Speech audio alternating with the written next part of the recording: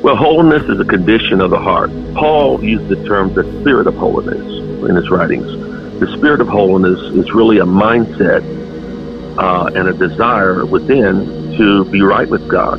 Just to make it simple, to be clean before the Lord and to not have any sin or any type of blemish in one's life. And so that's the spirit of holiness. And when a person has holiness on the inside, and then some will just say, well, it's a condition of the heart. It is. But when it is in the heart, it will begin to move on the outside on how a person lives. It'll affect the music they listen to, the things they view, the manner of conversation and speech, the places they go. It will affect literally every area of their life, and they will begin to lay aside every weight and sin, and they begin to work out their own salvation with fear and trembling.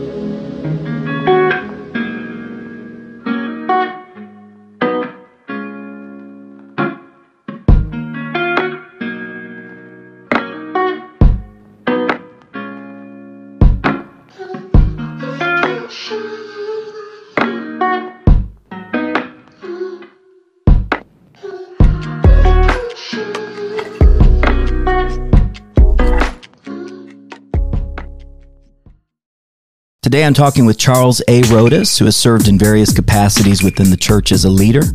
He's pastored, assisted pastors, and evangelized with many miracles and outpourings of the Holy Ghost. Reverend Rodas is the author of 7 books, including The Urgent Need of the Hour, Revival Praying, Fasting Secrets Revealed, Breakthrough Fasting, God is One, the Godhead Topical Bible, Faith 365, Satan's Demons and You, 4 Purposes of Tongues, and his latest book is called The Argument for Holiness. You can purchase his books at charlesarodas.com or on Amazon. All these are linked in the program notes for your convenience, and also I'll be featuring them on ryanafrench.com. I recently obtained a copy of The Argument for Holiness, and Reverend Rodas graciously agreed to carve out time to discuss it here on Apostolic Voice. Reverend, it's a pleasure speaking with you, and thanks so much for being on the program. Well, Brother French, thank you. It's a great privilege to be with you, and just look forward to this time with you today. Well, I really enjoyed your book. I was first made aware of your newest book, The Argument for Holiness, via Apostolic Review, and I'd like to give them a shout out, encourage everyone to follow them on Twitter and visit their website at apostolicreview.com. It's a resource for apostolics by apostolics in support of Pentecostal writers and thinkers, which I think is tremendous. Brother Rodas, before we dive into this latest book, perhaps you could give us some highlights from your previous books. You have a real knack for titles, and I'm especially fascinated and look forward to buying Satan, Demons, and You. Can you just kind of give us the highlights of those previous works? I wrote that about 8 years ago. I wrote 3 in a row back about that time, and then I didn't write for a long time. I actually didn't write anything until the summer of last year. But that book is really just about identifying evil spirits and how they work in your life. I am very privileged to have been raised by the woman that I was raised. My mom, Mary Paris, just passed 5 months ago. Oh, I'm sorry. But she was quite an intercessor. She had a ministry of deliverance to women that would call upon her. She would make appointments.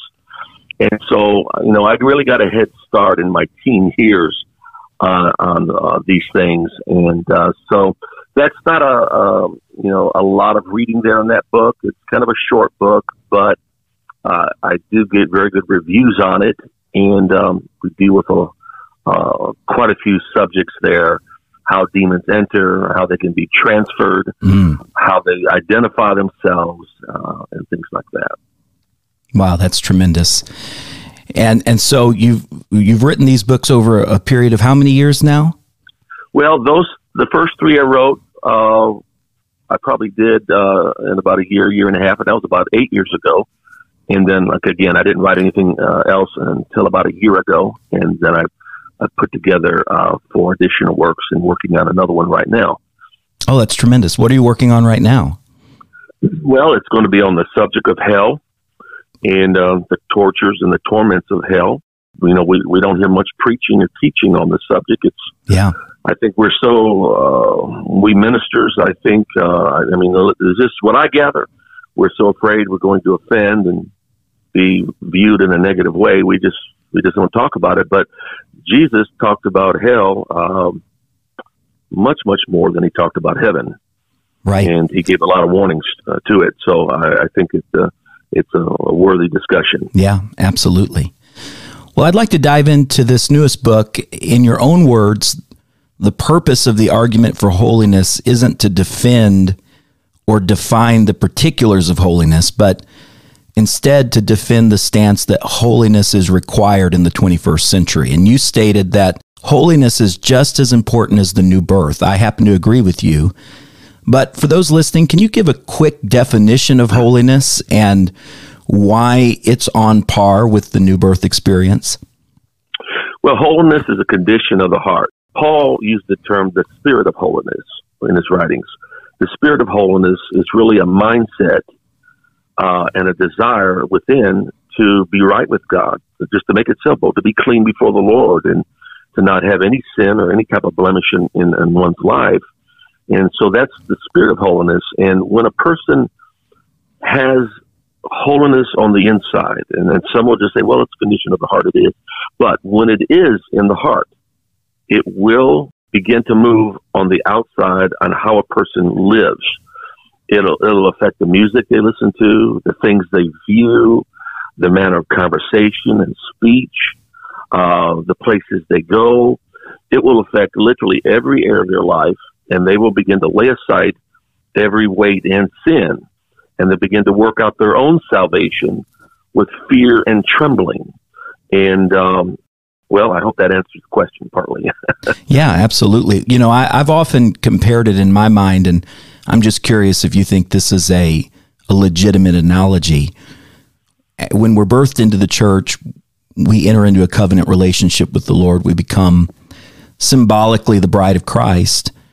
And I often tell people when I'm trying to explain holiness, outward holiness, if you love your spouse, if you love your wife or your husband, that love is on the inside, but you would never be able to get away with a marriage relationship or a covenant relationship where you say, I love you on the inside, but outwardly I'm doing all of these other things. I'm flirting with other people. I'm, you could, because we understand intrinsically that if you love your spouse, there's going to be changes in your life. When you get married, your whole life changes.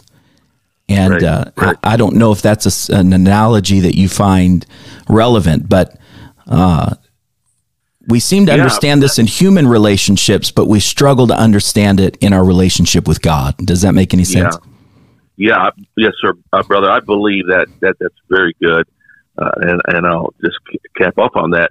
When my wife and I first got married, she, I don't know, I came out of the bathroom, washed my hands, and I don't know, she walked in there a little while later. She said, "You left water in the sink." Mm-hmm. I said, I didn't leave water in the sink. She said, "Well, come over here." I looked in the sink. She said, "You left water in the sink." I said, "There's no water in the sink." Well, she was one of those that she liked to wipe the little drips out. She had the hand towel. Wow. To wipe it out. Well, that didn't happen in my growing up years. My mom didn't do that. She said, "Well, you need to wipe that out." I said, "Wipe that out? Wipe out that water?" "Yeah, take the hand towel, and you need to wipe that out." I mean, she was nice about it, but I was just dumbfounded. Okay, well, it took a little bit of time to get used to doing it. I had never done that in my life. But you know what? I began to do it. I could have resisted her and said, "Well, that's ignorant," or whatever, and that's silly, and that might be to some people. But that was my wife. You love her. And I love her. I want to please her. Yeah. And you're right about that, because when you love somebody, you want to please them. It may not please you. And a lot of people give the excuse, "Well, I'm doing this and I don't feel bad about it." It don't matter that you not feel bad about this standard of holiness. It makes no difference how you feel. The Bible doesn't say you have to feel bad about it. And the reason we don't feel bad about things that God doesn't want us doing is because our consciences over our sinful life have been somewhat seared. And God has to restore that. But regardless if you ever feel bad about it or not, I didn't feel bad about leaving that water in the sink. But because I love her, like you said, and the prisons are full today of people that said, yeah, I'd kill him again. Yeah, I'd steal again. Yeah, I'd rape her again, to be blunt. But that's the mindset of people today. And we take that into the church, and that is not the spirit of holiness, and that is not the love of God. Right. I think it's a misunderstanding of God himself. Our current culture, what I call churchianity, in America at least, tends to view God as really unconcerned with our daily lives, as long as we check a few boxes here and there. But the Bible's clear. God cares about a lot of things that impact everything that we do on a daily basis. And it keeps bringing me back to marriage, which is like a marriage. You don't get to live like you're single once you're married, and once you're committed to the Lord, you're not your own any longer. Right. So how do you differentiate? You mentioned it briefly, but I just wanted to talk to you about it for a second here. How do you differentiate man-made rules and standards from biblical holiness? So this is the charge that we holiness preachers get a lot as well. That's a standard, or that's man-made rules. And it would take us hours to go through every one and try to debate them individually. I tend to try to stay right in line with the Bible and eliminate man-made rules. But Paul did say to follow or imitate me as I imitate Christ. So how much leeway or authority does a pastor have outside of the Bible? Well, number one, we need to walk in the fear of the Lord. And a problem with that is so many preaching today dumb down the fear of the Lord. They said, well, it just means respect. No, I'm sorry. It means a whole lot more than respect when you study it out. I was sitting in the presence of a preacher one time, and he said that, and he used some Greek word and tried to prove that point. And I was looking right at the Strong's, and it disagreed with what he said, so I'm not sure what he was reading. But anyway, we need to fear the Lord. It is respect. But again, when we're working out our salvation with fear and trembling, we're going to want to do what the Word says. So if the scriptural teaching is about men not wearing women's apparel, for an example, right, and the scripture says it's an abomination, well, somebody says, well, the Old Testament doesn't apply. Well, it does apply. It's written on the tables of our heart. God did not do away with the Ten Commandments. He did not do away with thou shalt not murder, etc. God did not change the moral laws. Okay, sure, there are some ceremonial laws that were done away with, etc. But all of the moral laws are to be lived by. And how much do we as ministers have a right to change or alter, or how did you say it? Well, for example, let's say I think one thing just about every pastor could probably agree on is that methamphetamines would be sinful and wrong, or pornography would be sinful and wrong. And yet we don't have a scripture that says thou shalt not do those things specifically. We have principles, and so every pastor has the responsibility to take the principles of the Word of God and extrapolate them into modern living. Obviously, there's sometimes disagreement on that. Do you feel that a pastor's authority is strong in that area? Do you feel like people should be very careful to disagree when a pastor is trying to make a biblical stance from principles? Yes, sir. Thank you. And I do. I think we need to fear the Lord and to respect the man of God because he's speaking the word of God. Now, of course, you know as well as I do, some, don't preach or teach holiness, even though they have Acts 2:38, and they just have the new birth, but they don't have the cleansing message. But I believe that the man of God has the authority to preach the word of the Lord, that we need to strive to be obedient and respectful to that, even when we don't understand it. And many times we're not going to understand. because there's a greater revelation that comes through the ministry that God gives, because He is the teacher and He is the shepherd of the flock. And so therefore we need to trust His authority. And He's using Scripture. It is making spiritual sense. I mean, sure, I was questioned one time because I had a colored shirt on. Right, yeah, me too. By a minister. I was dumbfounded. I didn't know what to say. I didn't know anybody could be so strange. But because I didn't have a white shirt on, it was like I was wrong or sinful or something. My goodness, I wonder what he does on the side that I'm not aware of. He's worried about a blue shirt. Yeah. I've been there too. Yeah. But there's no scripture or anything to point to a doctrine of that. I mean, that would be hard to support. Still, I want to walk in the fear of the Lord and high respect to our authority, our pastor, and the fivefold ministry. I feel like the church is constantly having to react to the changing culture, which is healthy to some degree, unhealthy to other degrees.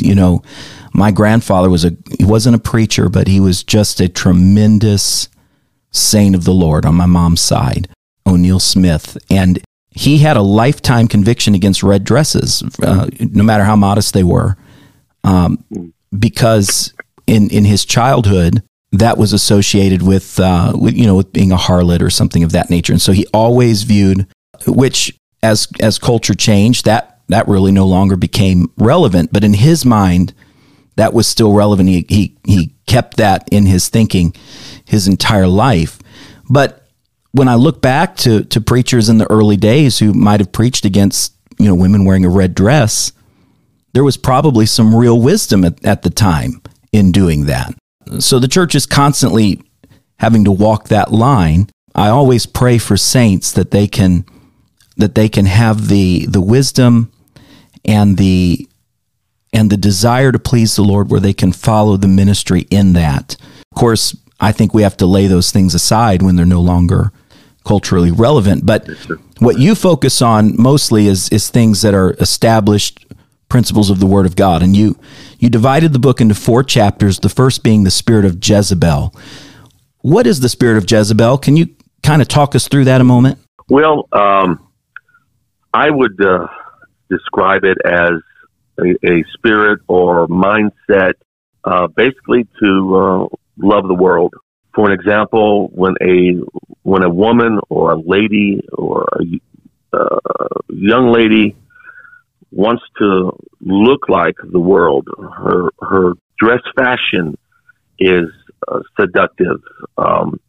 Because Jezebel was known by paint on her face, and we know it was more than the outward. Of course, we've already discussed it's an inward holiness, but when it's not on the inside, it definitely shows in most cases on the outside.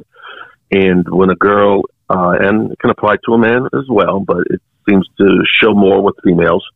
But when there's a seductive dress, really tight clothes, and showing of the body, and a seductive spirit, yeah, right. And it's amazing what's happening in apostolic churches and how prevalent this is. And I believe that is primarily the spirit of Jezebel. It's what I would also call a charismatic spirit, where it just really doesn't matter in that individual.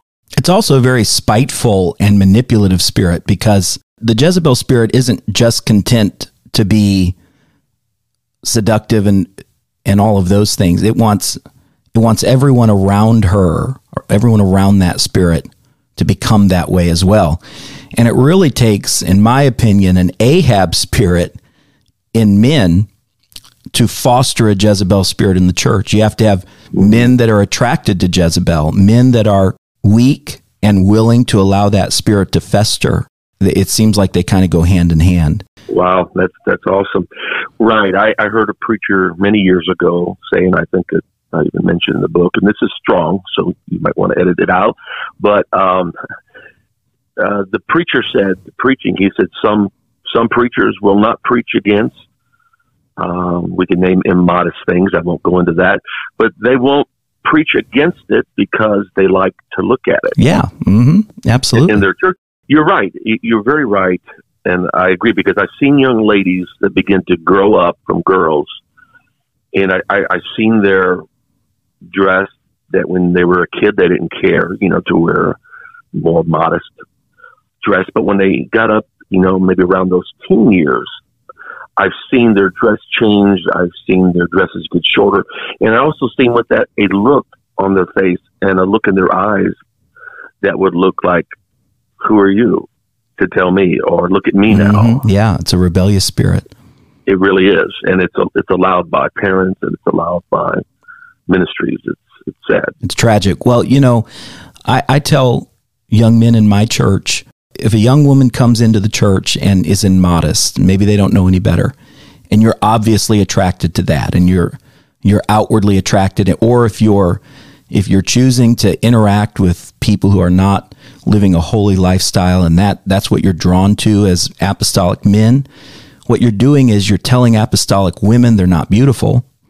You're demonstrating that you don't love holiness. And so that sends a signal to young apostolic women. Well, I have to adopt this spirit in order to be attractive, to be beautiful, to be relevant. And so I think that men have a responsibility to love holiness and to demonstrate that to godly women so that they feel secure in living a righteous lifestyle.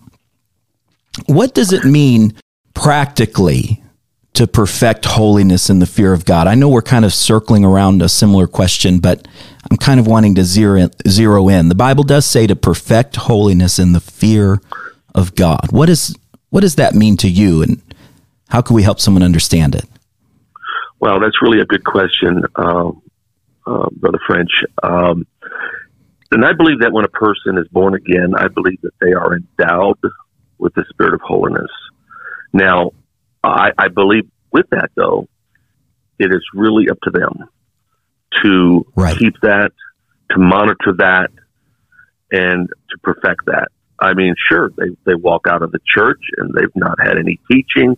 They walked in the church the first time and they've lived a worldly life. And what do? They go out and light up a cigarette, maybe. They go out, they're back to their boyfriend they're living with, what have you. And many times they just don't know. But we don't know how God is dealing with them. They don't do that, don't go there. And they don't know what to do with that. Of course, it's up to them, it's up to all of us to perfect that and to work on that and to lay aside the weights and the sins. I believe weights are different than sins. I don't believe that weights necessarily are sins. Right. They can become sins. But there's things I won't do because it will hinder my walk. It'll hinder my race. It'll slow my race down. I've got to make this race. I've got to finish this race. And people nowadays, many are not afraid to sin. They forget the weights. Right, sin is not even a question. And when you begin to walk in the fear of the Lord and you begin to perfect holiness, what is this that I need to do? Okay, well, this is bothering me. I need to deal with that. Well, it's not bothering me, but I heard Pastor French teach it. I heard him preach it. Well, it doesn't bother me. Well, I need to look at that. I need to examine that. I need to work on that. I need to pray about that. And so what am I doing? I'm working on myself. I'm perfecting this in my life. I'm taking this area, this music that I've been listening to that I love, and I've always listened to it. I don't see anything wrong with it. Well, I don't feel bad about it. But you know what? I've got to love God. I've got to recognize, listen to the lyrics. What is it saying? What does it sound like? What is it promoting? Just using that as an example. Yeah. I recently had a conversation with someone in my family, and they were telling me in disappointment how that they were in conversation with someone that had in another church they had known for years, and that person has been in church for decades, but that person began to justify their country music and how they went on and raved about how there was nothing wrong with it, and began to make fun of preachers that preach against it. And I was just amazed that certain things could be said and to talk so down against men of God that do stand for separation from the world. And that's not a spirit of holiness. That's not the fear of the Lord. That's certainly not perfecting holiness. Sure. Right. And you talked about your grandfather, and the red dress. Now, Sure, and all of us would say that's not necessary, but that was his conviction.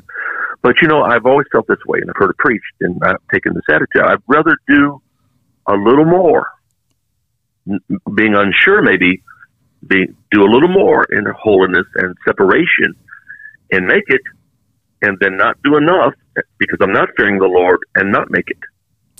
Yeah, I'd always rather err on the side of righteousness than on the side of fleshliness. Yes, sir. Yes, sir. I think you really hit just a really good thought that it never really dawned on me until you said it. There was a time, I think, when in apostolic circles, most of our differences revolved around weights in terms of lifestyle. One preacher might consider one thing a weight that someone else didn't consider a weight, but in the end, we were all avoiding sin. There might have been a little difference on the margins, but now we've strayed, I'm afraid, and I don't want to blanket anybody because there's so many wonderful men out there, but I do think that now it seems like when we're debating, we wind up actually debating issues of sin and not just issues of what might be a weight that holds me back a little bit or slows me down. And that bothers me. Sure. Yes, sir. You mentioned, yes, sir. You mentioned in Luke 13:24 through 25, where Jesus said to strive to enter the straight gate. For many, I say unto you, will seek to enter in and shall not be able. I'd never heard that scripture mentioned in the context of holiness. I really loved it. Can you elaborate on that just a little bit? Yes, sir. I believe the first time I heard it preached, or at least one of the first times, but it sticks in my mind, the preacher and how he termed it. And he preached about that, and I was a young man, probably a teenager. And he had looked at his dictionary, and he looked at the word strive. And it said to him to strain every nerve. And he elaborated on that. I've thought on that. I've thought on it for 40 years since I heard that message. To strain every nerve, to strive to enter in, to strain every nerve in your body. In other words, that's a striving.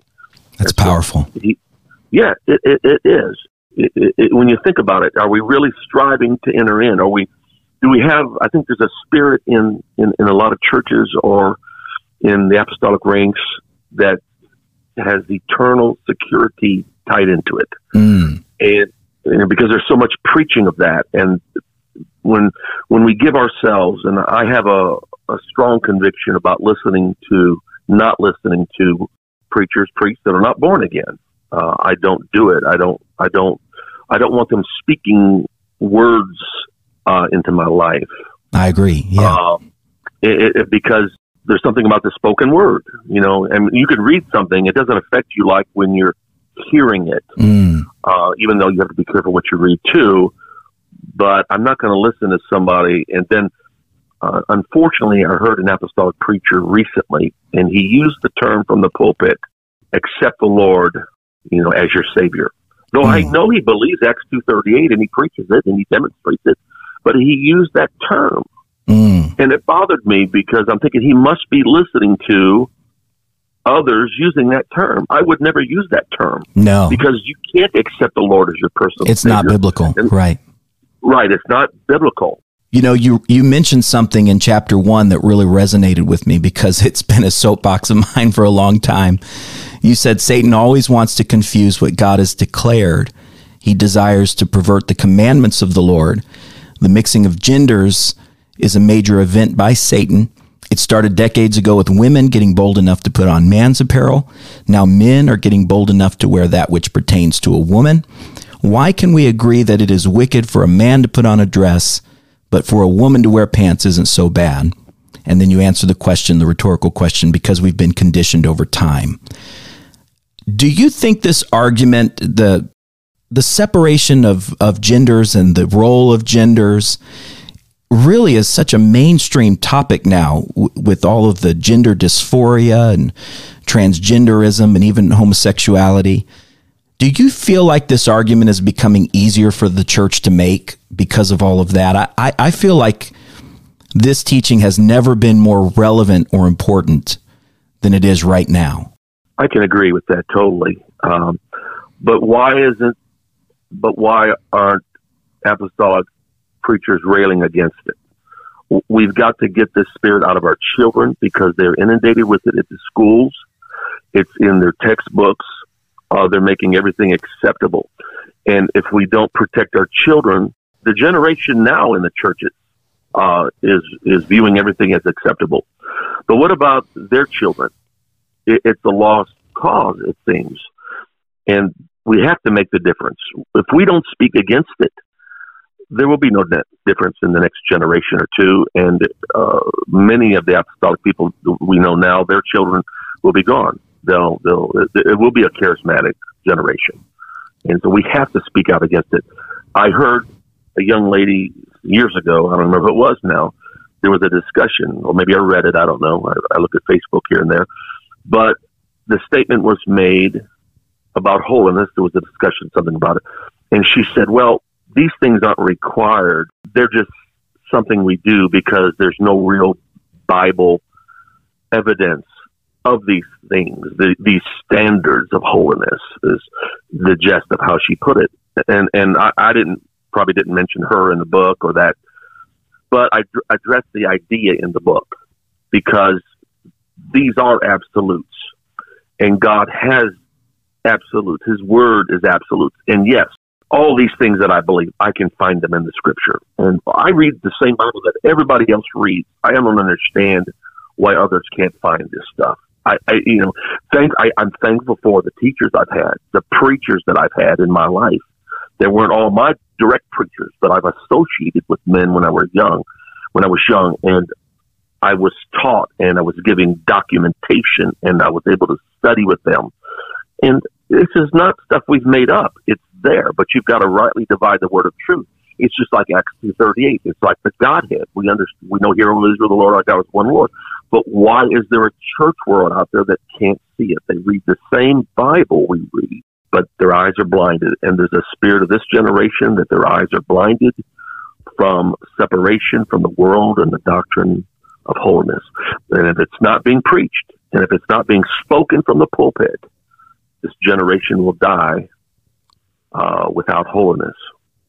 You know, I can't speak for every generation. I'm kind of in a weird middle ground.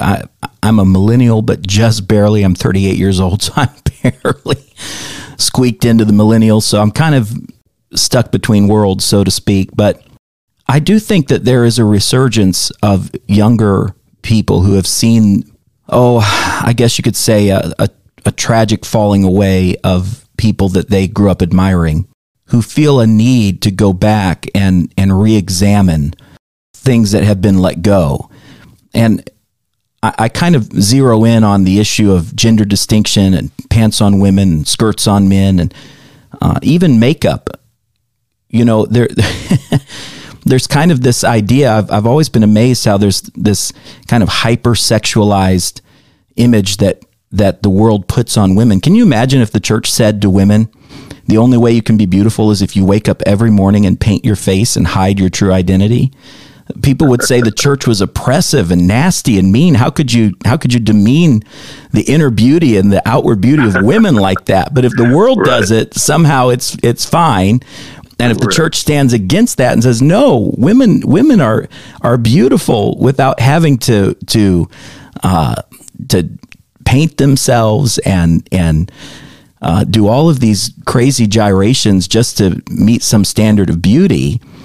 And yet, even through all of that, even now, if a man walked into a charismatic church with makeup, people would be weirded out by that. Why is that? Well, I'll tell you why that is. It's because our culture is so comfortable sexualizing women, and the church, sadly, has begun to accept that. And it's really more than even, makeup's a whole discussion, but really the underlying sin there is this idea that we're telling women they're not beautiful unless they do something artificial to make themselves beautiful. I find that disgusting. Right, right. It is disgusting. I use this example in the book, and to go along with what you're saying, this is why women that are godly, and there is what the Bible calls the beauty of holiness. Yes. And God has beautified the meek with salvation, etc. But to prove the point, you take a young, godly woman, and she's not decked out in these fashions. She doesn't have makeup. She has the long, beautiful hair. She's been in church for a while, and she loves the standards. She lives the standards. And you take some old, as I called him in the book, I think I called the example, an old rascal that is up in age, and he begins to follow her around. And I was in a church where this happened. He had like 3 women, and my daughter was one of them. She was a teenager. And there was another woman, maybe about 20, and there was another woman probably in about 30. He had these 3 women, and they were godly-looking women, young women. But he was just an old, no doubt perverted man coming to church, not really in church, but he had picked them out, and he had begun to write them love letters, and he would follow them around. But why them 3? Well, you know what he saw? And they were 3 women that were, I believe, trying to live for God and living for God. But I believe he saw what confused him, and he saw the beauty of holiness. Yeah. And he took that for something else. He took that beauty and perverted it in his mind, and no doubt began to fantasize. And this 50-something, 60-year-old guy began to write them love letters. He was like a 15-year-old kid. And the guy was married and had kids of his own. But he got weirded out because he didn't know what to do with this godly beauty that he saw in these young women. That's so sad. Well, holiness is beautiful, and I think that part of the responsibility of the church and of pastors and just godly men is to affirm the beauty of holiness. And I often say to men in my church, if you don't believe that holiness is beautiful, there's something wrong with your spirit. There's something inside of you that's not pure. I've thought of this many times. We've talked about, for example, hair dye. I've written an article at RyanAFrench.com about hair dye and why I think Christians shouldn't dye their hair. But admittedly, and I don't know your stance on that, by the way, you may or may not agree with that, but that's one of those biblical stances where the Bible doesn't say thou shalt not dye your hair or something of that kind. There are principles, I believe, that you extrapolate from Scripture that make it clear that if you're pursuing holiness, you should not dye your hair. And there's a lot of reasons for that. But whenever I'm in a conversation with someone about these kinds of things, I always jump very quickly to the issue of long, uncut hair. And the Bible isn't talking about the length so much as the fact that it's uncut. A woman's hair is to be uncut. And then a man's hair, which is supposed to be cut, meaning short.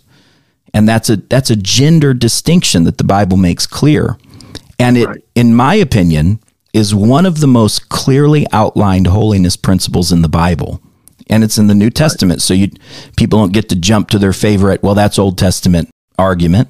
And so I consider that to be a watershed issue. So if I go to that and someone disregards that, I know the conversation is irrelevant because we can't begin to talk about perfecting holiness in the fear of God if they can't even take a direct command from the New Testament and take it seriously. Yes, sir. Do you find that to be a watershed doctrine as well, or are there other things that you think of as more defining than that one? No, I do. That's probably the most clear teaching. There's a large denominational church. Typically, when I'm preaching, I call them the worldly churches, but yeah. It's non-apostolic. But believe it or not, they have, for a worldly church, they have good standards. They're not what we believe, probably you and I would believe, but their dress length, I'll say this sadly, is better and more modest than what I would see in a lot of apostolic churches. And I don't mean to criticize our own people, but it's the truth. It is absolutely the truth. But you're absolutely right about the hair and the coloring of the hair. I agree with you on that. And again, we may not be able to read that, but you can teach it from the standpoint of coloring your face, coloring your eyes.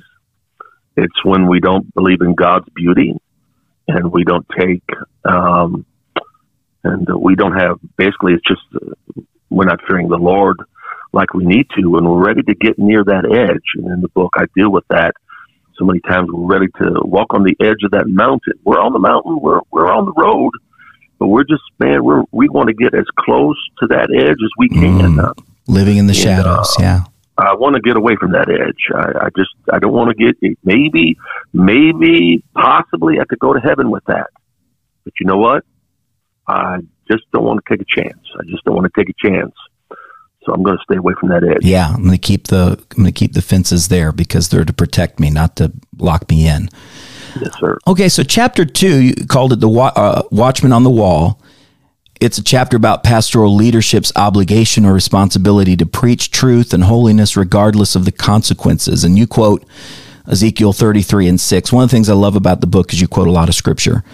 And Ezekiel 33:6 said this, "But if the watchmen see the sword come and blow not the trumpet, and the people be not warned, if the sword come and take any person from among them, he's taken away in his iniquity. But his blood I require at the watchman's hand."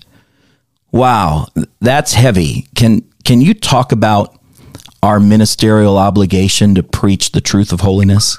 Some years ago, I was on the phone. At the time, a friend of mine, he was a pastor. I preached for him. He had preached for me. This was a number of years ago. And we got in conversation a little bit about holiness and standards. He had good standards from what I could see. But he began to explain to me even about women wearing pants, that it was not a biblical teaching, that, but it's just something they do.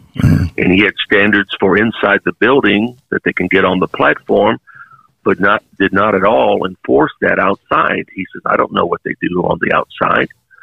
And that really disappointed me to think that, wow, this is just a show.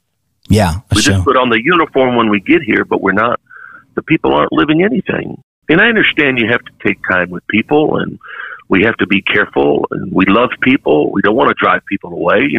We all hurt and cry when people leave, and we don't want to be misunderstood and sound abrasive. But at the same time, we do have a responsibility to preach the word. And thankful for the churches that have holiness classes for new converts, and that's all well and good.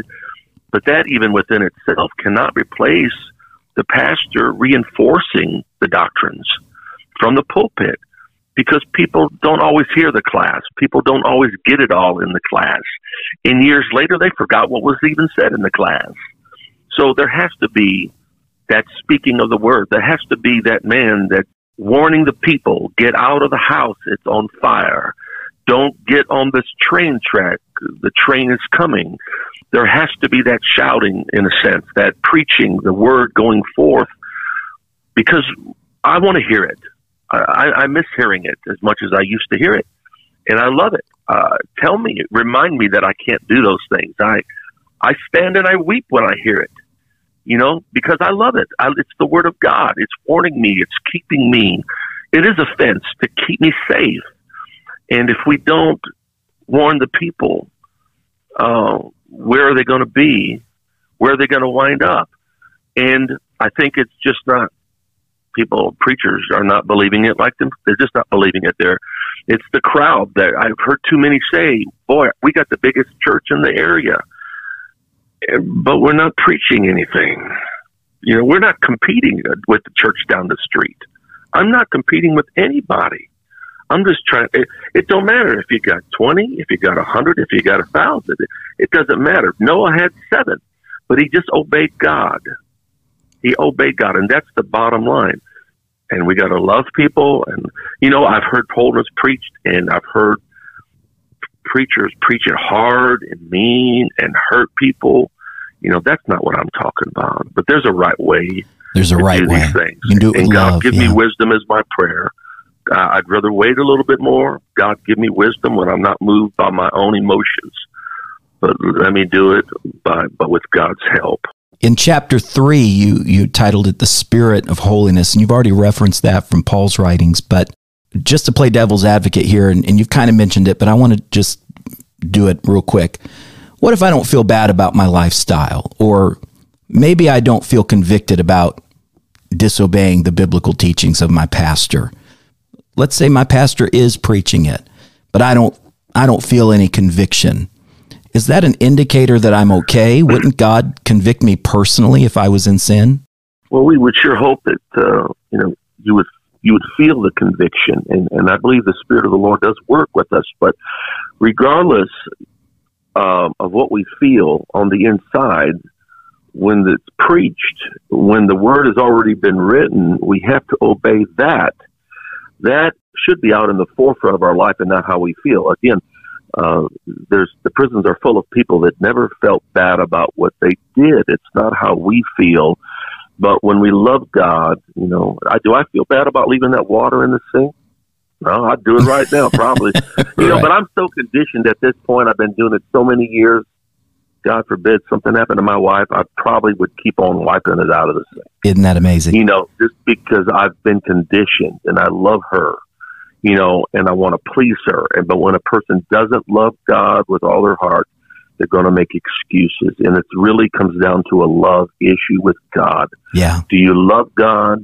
Do you really love God? How much do you love Him? How much do you love the world? And when a person is not examining themselves, like Paul said, lest you be reprobates.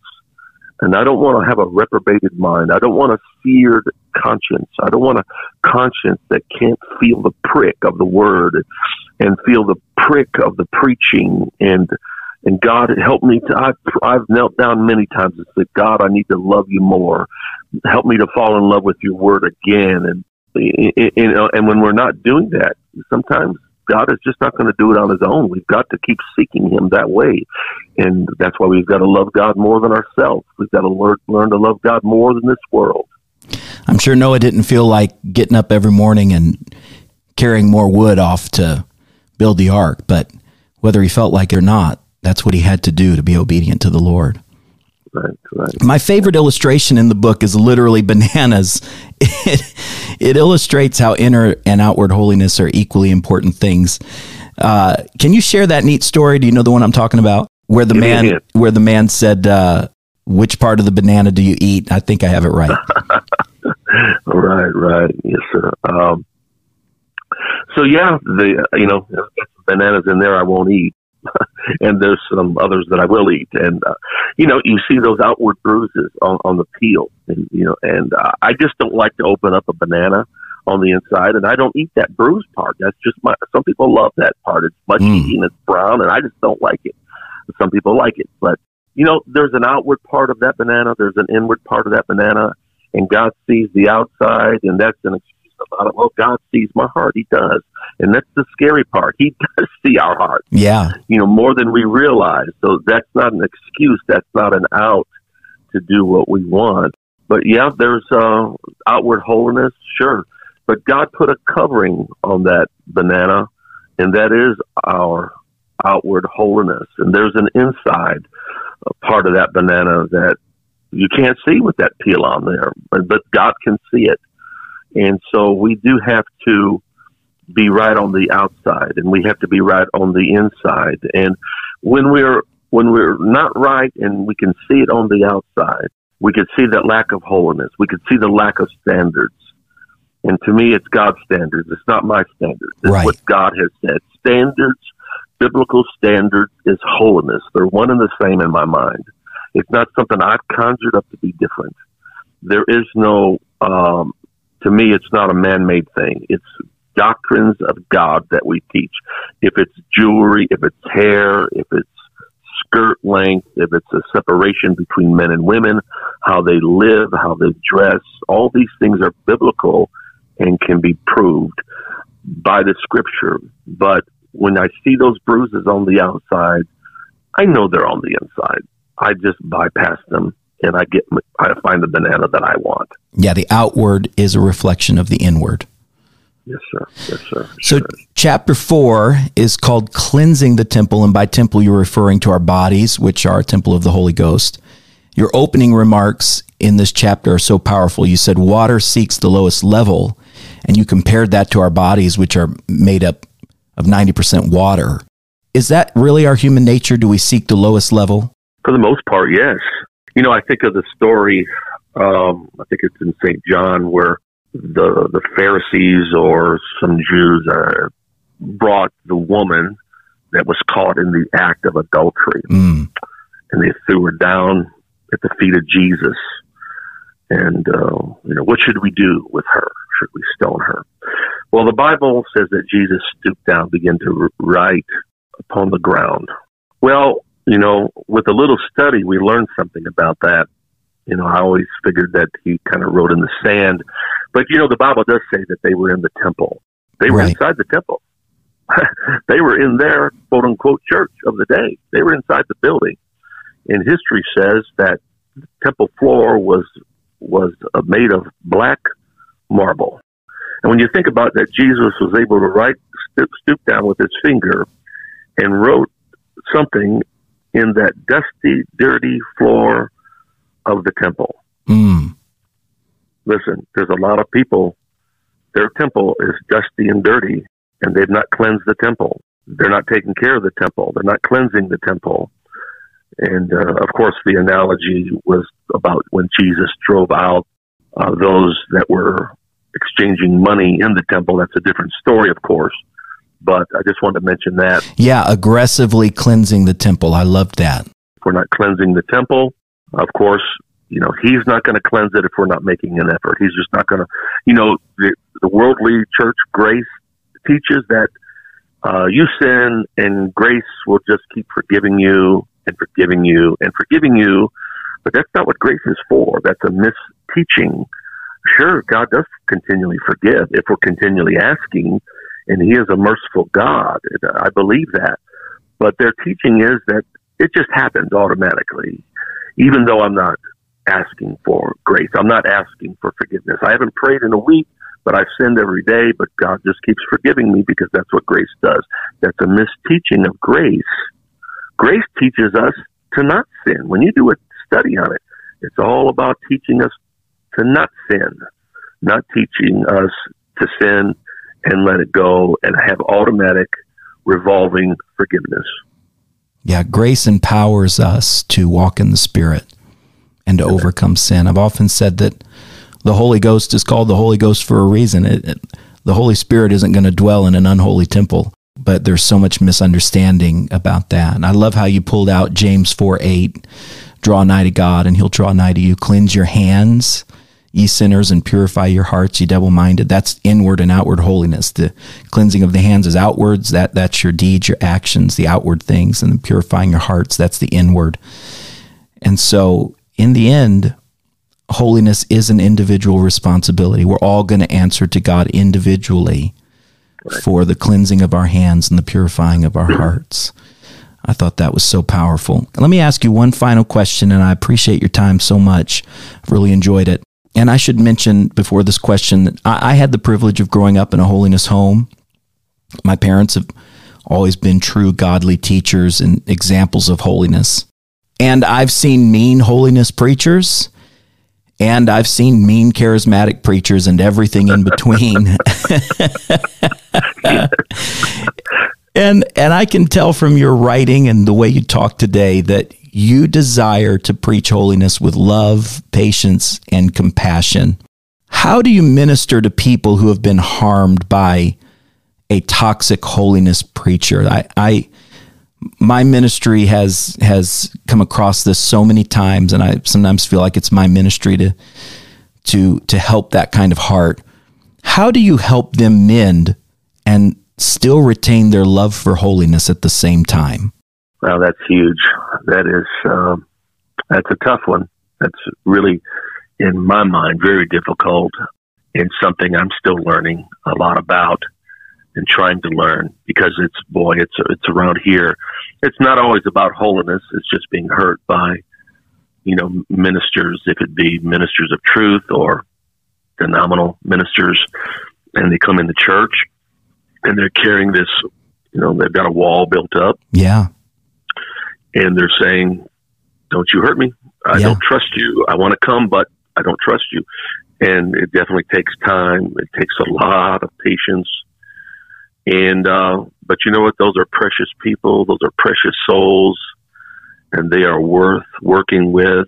But I think, and I thank you so much for the compliment just now. And that's who I want to be. And that's who I want to exemplify myself to when these people walk in our doors and that are hurt. And they do have these walls, man, and they're serious. It's a serious stuff. Yeah. You know, and I've been hurt and you've been hurt and we all have, but some are just at the edge that says, I'm never coming back. I'm going to try this one more church and this pastor. I'm going to see what they're like. And how do you do it?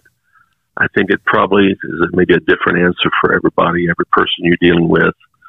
But I think the number one thing is we have to be patient and loving and let them see that we're doing our best not to hurt them and to build some trust and build a relationship with these people and somehow pull them in and make them feel loved, because they don't feel loved right now. They just don't. And they've been rejected either directly or indirectly. Yeah, they'll know us by our love for one another. Right. That's our prayer. Well, brother, thank you so much for your stance and for the courage to write clearly about the things of God and holiness. I appreciate you taking time at Apostolic Voice. Well, Brother French, let me say this one thing, two things here. Thank you so much for inviting me on. I said to my wife after I published this book, I said, well, this is, I've been interviewed about my fasting book and 2 or 3 books, but I said to her, I said, well, this is one book I'm sure I'll never be interviewed about. Well, you proved that wrong. Good. Thank you so much. Thank you so much for having me on. We just want to be a blessing. The privilege is all mine. Thank you.